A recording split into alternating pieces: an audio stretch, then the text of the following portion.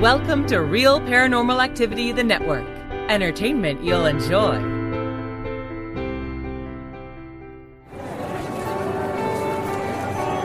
You are listening to an RPA production where people gather.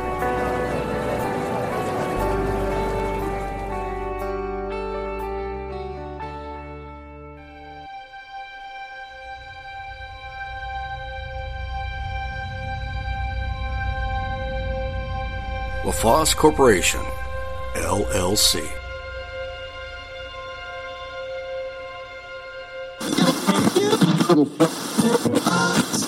One day, the restaurant closed, and we were disappointed, but we both were like, we got to get that chair. They were actually liquidating all the stuff that was inside, so we were able to take, some things off the walls, but we were just like, we need the chair. So we ended up calling some friends over. We all hoisted up the chair and we hefted the chair over across the street and into the house. And we got it to the living room. It was the pièce de résistance. It was everything that we had dreamed of.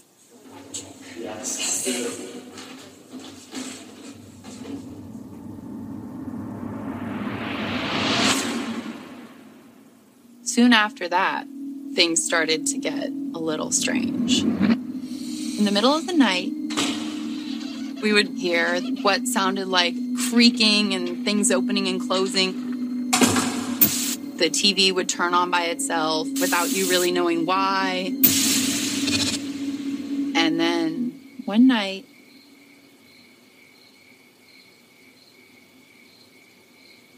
it must have been 3 o'clock in the morning. All of a sudden, I heard what sounded like a football team. It was just like loud banging, furniture moving, things being dragged.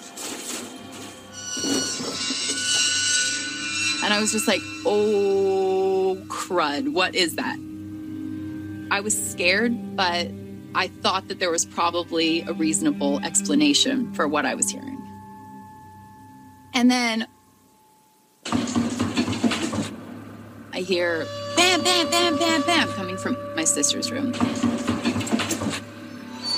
And so I open the door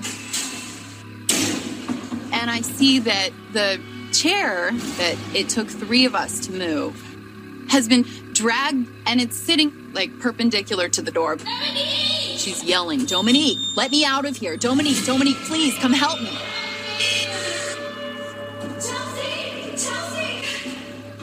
So I'm trying to move the chair, but it's only moving a little fraction.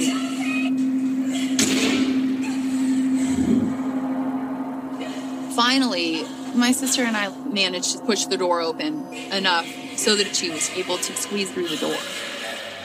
My sister is in hysterics, and she's like, why did you barricade me in my room? And I'm just looking at her, and I'm like, Chelsea, I didn't do this. How in the world could I possibly get the chair here? I can't even lift it.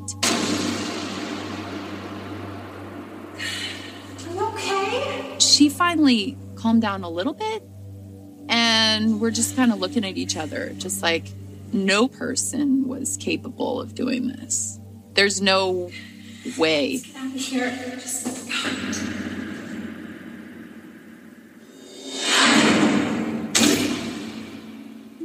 This was just too freaky for my sister, and she moved out right after that.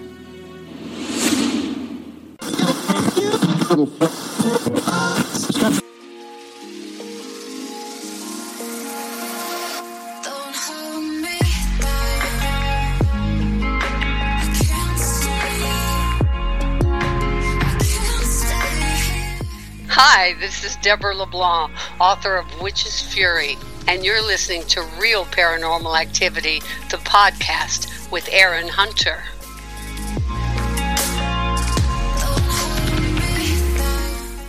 Welcome. I'm Aaron Hunter, purveyor of paranormal stories, the occult, and the unexplained. Welcome to RPA. I hope you enjoy your stay.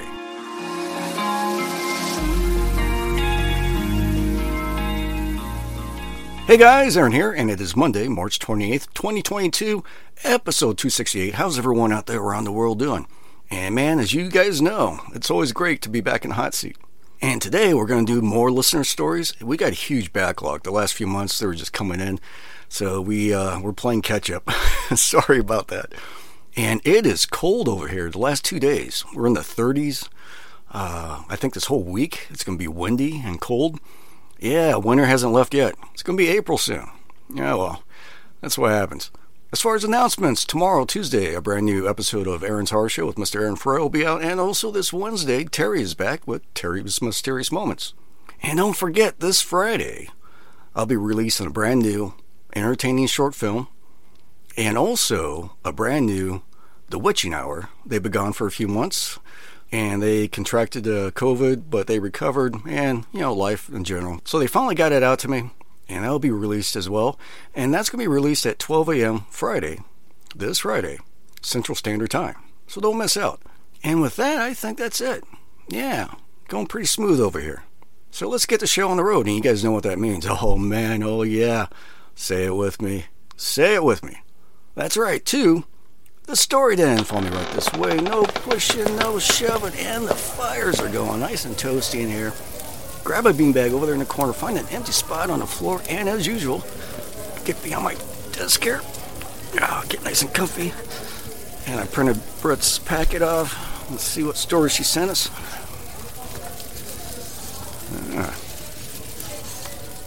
Okay. Looks like we got 2 medium to short ones and a long one. Alright. Let me take a sip of my green tea real quick. Oh man, so good when it hits the lips, I tell you. Alright, the first one. This one is by JJ, and it's titled Group Home. Okay, JJ. Let's see what you got, man. I worked for many years in my capacities for the state of Kentucky, working with juvenile offenders. This story has to do with the time that I was working at a group home for juvenile offenders. Around October of 2005, I was working as a counselor in a state group home. The building that housed the group home was a former TB hospital. Actually, it was the building where the nurses and doctors stayed while they were working at the hospital. When I first started working at the group home years before, I was told the building was haunted. I figured that it was just everyone messing with the new guy. I quickly figured out that the building was haunted, as I had several experiences in the building from my first night working third shift onward. The particular incident that I am writing about is one that still causes chills to run up my spine. It was probably around 7 p.m. or maybe 8 p.m. one night during the week.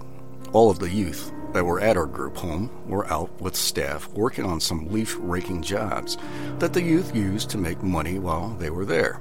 I was the only person in the building. The building had 2 main floors and a basement, and my office was on the top floor. With it being so late, I decided to go home for the evening since no one was there that needed my assistance. I locked up my office and headed down the stairs towards the main landing. As I reached the main floor landing, I noticed my shadow on the wall continue on down to the basement.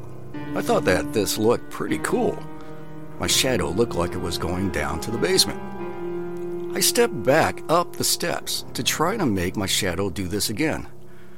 This is when I realized that I didn't have a shadow on the wall. The hair stood up on my back of my neck and I got chills all over. I hit the door running and down the fire escape to my car. The following day, it was all I could do to force myself to go to work. It was a long time before I was able to stay in the building by myself again. I still wonder if the people using the building now ever have any experiences. Thanks for reading my story. And that's from JJ. Holy cow, JJ.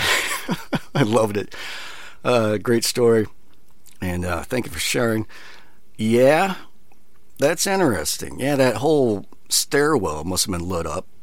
You know, of course, you saw its shadow, which, you know, that didn't cause any any fear until you realize it passes you and it keeps on going down.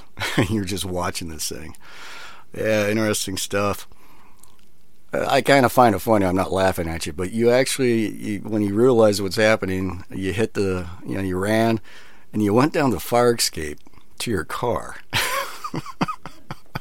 Okay. Yeah, I would have freaked out too, man. Hey, JJ, thank you for sharing. Great story. Yeah, I probably would have ran down the stairs or, tripped and fell, broke my leg, and had to crawl out or something. Something like that would have happened if I experienced something like that. All right. This one is by Monty, and it's titled, Was It a Ghost? Okay, Monty, let's see what you got, man. This story happened back in October of 1996, when I went down to visit the city of New Orleans.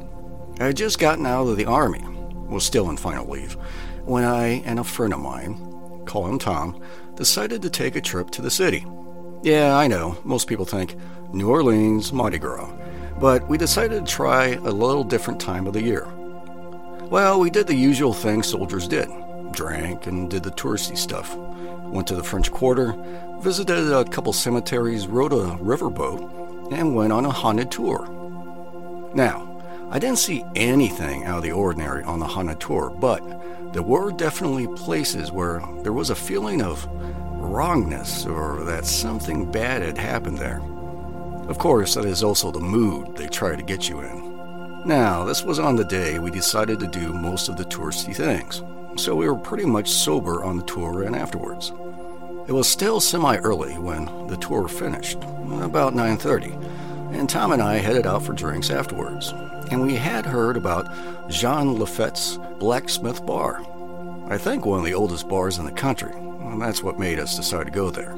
Well, we headed over there, and as we entered the bar, we both noticed a man in an old-fashioned 19th century clothing headed across the bar. Didn't think anything of it. I thought he was probably an actor in costume or something like that, except for a couple of things. The bar was pretty crowded, but the man never seemed to interact in any way with anyone. Didn't seem to accidentally bump or brush up against anyone. The other thing was, he just disappeared. Was walking by someone, but never walked by them. Well, we both had a couple drinks before heading back into the city, and we both said as we left, it must have been a ghost. I'd like to think it was Jean Lafette himself joining us for a drink. But who knows? Love the network. And that was from Monty. Monty, thank you very much for sharing. Loved it. Love those bar stories. Yeah, that is odd. You're watching this guy in period clothing. And yeah, I know what a crowded bar is. It's almost impossible not to be brushing up against somebody, or at least accidentally, bump into somebody. Yeah, and you just disappear. It looks like you're just watching him. And poof, where'd he go? Yeah, thank you very much for sharing. I've only been to New Orleans once. And my father, he grew up in Louisiana. And he started working when he got out of college, and he used to hang out in New Orleans. And he had some stories. One of my favorite stories he was telling me, he and two other friends were riding in, what is it, a 67 Corvette, those types are two-seaters, and they're very highly valuable nowadays. And so there's three of them. So, his buddy who owns the car is driving, and his other buddy's in the passenger seat. And you know how it's a convertible. And the 67 Vet, it's all metal. And he's sitting not in the center console, because that's where the shifter's at, but he's up where, the canopy would be at. He's almost sitting on the trunk. And he's drinking a pint of, I don't know what he said, bourbon or maybe whiskey. And they were driving around New Orleans like this. That was back in the day, So just imagine that. All right. What do we got here? What do we got next? This one is by Shanna, and it's titled Molly. Okay, Shanna, let's see what you got, man. One of my favorite things about investigating a venue multiple times is the relationship that we sometimes develop with the spirits we come into contact with. I've investigated and explored Mineral Springs Hotel in historic Alton, Illinois on numerous occasions, and I've never been disappointed in the outcome. Once, during an investigation in the upstairs area, we decided to spend some time in a room that we didn't routinely visit. We usually spent most of our time investigating the room where a spirit named Pearl resides. Her death by suicide is documented to have happened there, and since I had established actual physical and emotional contact with her, it made sense to focus on her. However, we decided to leave her room and make our way down the hall to another room. The energy was quite literally creating a buzzing sensation in the atmosphere of the room, and although this energy was strong, I didn't feel that it was dangerous or malevolent. We lingered for a bit, but eventually had to leave, paid our respects, and said goodbye. When we reviewed our evidence, we discovered that someone in the room had said my name, and that we fortunately were able to capture it on our audio recorder.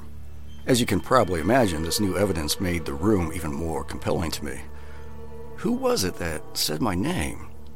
Did Pearl decide to leave her room and follow me into a new room? Or was it someone different? A few years ago, I was involved with a paranormal convention, and there was a large number of people participating in an investigation, which meant everyone would be milling about on all 5 floors of the venue. Because of the varying investigative styles involved, there weren't that many quiet moments to speak of. A small group of us made our way upstairs towards the room where the EVP of my name was captured. It was a balmy night, and since we were on the top floor and heat rises, the temperature was a bit distracting. As an empath, sometimes outside forces, such as uncomfortable temperatures, will interfere with my concentration. The random device noises and chatter coming from other areas of the floor we were on was also a factor to contend with. I started the usual line of questioning towards whoever was in the room with us and mentioned that I heard them call my name on a previous visit. In between the questions, I was carrying on a conversation with the others in the room with me. I gradually started feeling the energy in the room change and felt it emanating strongly from the direction of the door. It felt like someone entered the room, and I was hoping to get a lockdown on their identity. Sometimes in my mind, I'll sense a name or a letter that the name starts with. Other times, I'll actually get a vague glimpse of features. This particular time, it was the letter M. And so I asked if their name started with that letter. Immediately, the energy became stronger on my right side and between me and the door. I also experienced what felt like a human hand touching my right arm above my elbow. I put total concentration into exploring that energy and closed my eyes to focus on a name. When I'm in empath mode and trying to make sense of certain energies, it requires a lot of effort. Inside my head, it sounds like several quiet conversations going on at the same time, and none of it is discernible. This time, though, I felt the name Molly quite strongly. I tentatively asked if the person in the room was named Molly. Almost immediately, the energy to my right grabbed my arm with enough force to really get my attention, and I jumped. With more conviction, I asked if Molly was their name, and the response was significantly stronger. In fact, it was strong enough to make me jump up and over to where someone else was sitting to my left. The wave of energy that swept through and around me made its way over to him, and he actually backed up from it. The feelings that were barreling through me were electrifying and emotional all at once. The experience left me with a multitude of questions, which I sadly didn't get to devote more time to during that investigation. The public investigation was still going on, and unfortunately, we needed to move on. I said my goodbyes to Molly, Pearl, and another younger spirit in the area as we passed the rooms. Leaving Mineral Springs that night was more difficult due to the events of the night and the unanswered questions I had. My next experience with Molly was a very emotional one and definitely merits further research into her existence. It's Raining Zen hosted an event one Saturday afternoon which allowed the public to create their own zombie dolls. The doll I chose to modify reminded me of the very first child spirit I ever saw and interacted with. While I was painting, I was also thinking of a name for her. The letter Z struck a chord within me, and the name Zara came to mind. After the event, I went upstairs and headed straight to Molly's room. I immediately felt her presence and started up with the usual banter. There were 3 chairs set up in the middle of the room. I took a seat and put Zara on the chair next to me. I also put a K2 meter near Zara to attempt to capture telltale signs of approaching EMF energy. A strange thing started happening during this time. I started to see what is best described as a shimmery heat mirage. This was taking place in between me and the chair where Zara was sitting. I'd never experienced this particular phenomenon before and wondered if this was energy coming from Molly. I asked Molly if she liked dolls and if she could see Zara. Shortly after, the energy in the room shifted and a wave of sadness swept over and through me. It happened so fast. My throat started tightening up, and before I could stop it, I was crying. For a few moments, I cried as if my heart was breaking. Eventually, the feelings of sadness subsided, and the energy became less strong. I feel that Zara was definitely a trigger object that day. Did Molly have a doll at one point in her life, and was Zara a reminder of that? The events of that day in Molly's room, combined with previous interactions with her, makes me even more compelled to know her and delve into her past. To this day, I still make it a point to visit and interact with Molly when I'm there. But I've discovered that she's attached herself to me and follows me everywhere I go. I see and feel her energy often. Further research will be done to try to find her origins and story. Was she a resident at the hotel or just a visitor passing through? Is her name truly Molly? Each visit with her brings new experiences to research and document. I feel strongly that my relationship with her will grow in the coming months, and I'll find the answers I seek regarding her identity. The paranormal field is sometimes frustrating due to the lack of documentation of events. Another frustrating fact about being an empath is that while we trust our feelings, we cannot always trust the information that comes to us. And man, that's from Shauna. Shauna, thank you very much for sharing. Love the story. Man, what a big adventure. Yeah, that last portion with the attachment, that's why I don't investigate. I don't like that whole idea. You old-timers probably know that, but I stay away from that, from investigating. But yeah, that sounds neat. I'd like to hear if you ever found out any information about, an individual called Molly staying at that hotel. The only problem is you probably have to go through a lot of records, and don't know if they actually keep guest records of old hotels, going back decades.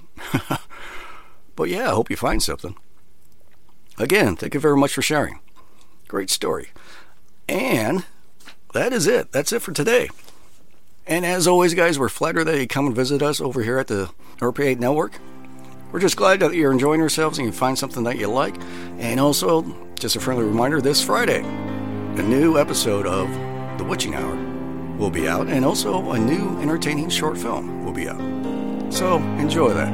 And I am calling it. The show's been produced by myself and Brittany, also made possible by LaFosse Corporation, and man, we love you. Oh yeah, we do. As always, thank you and good night.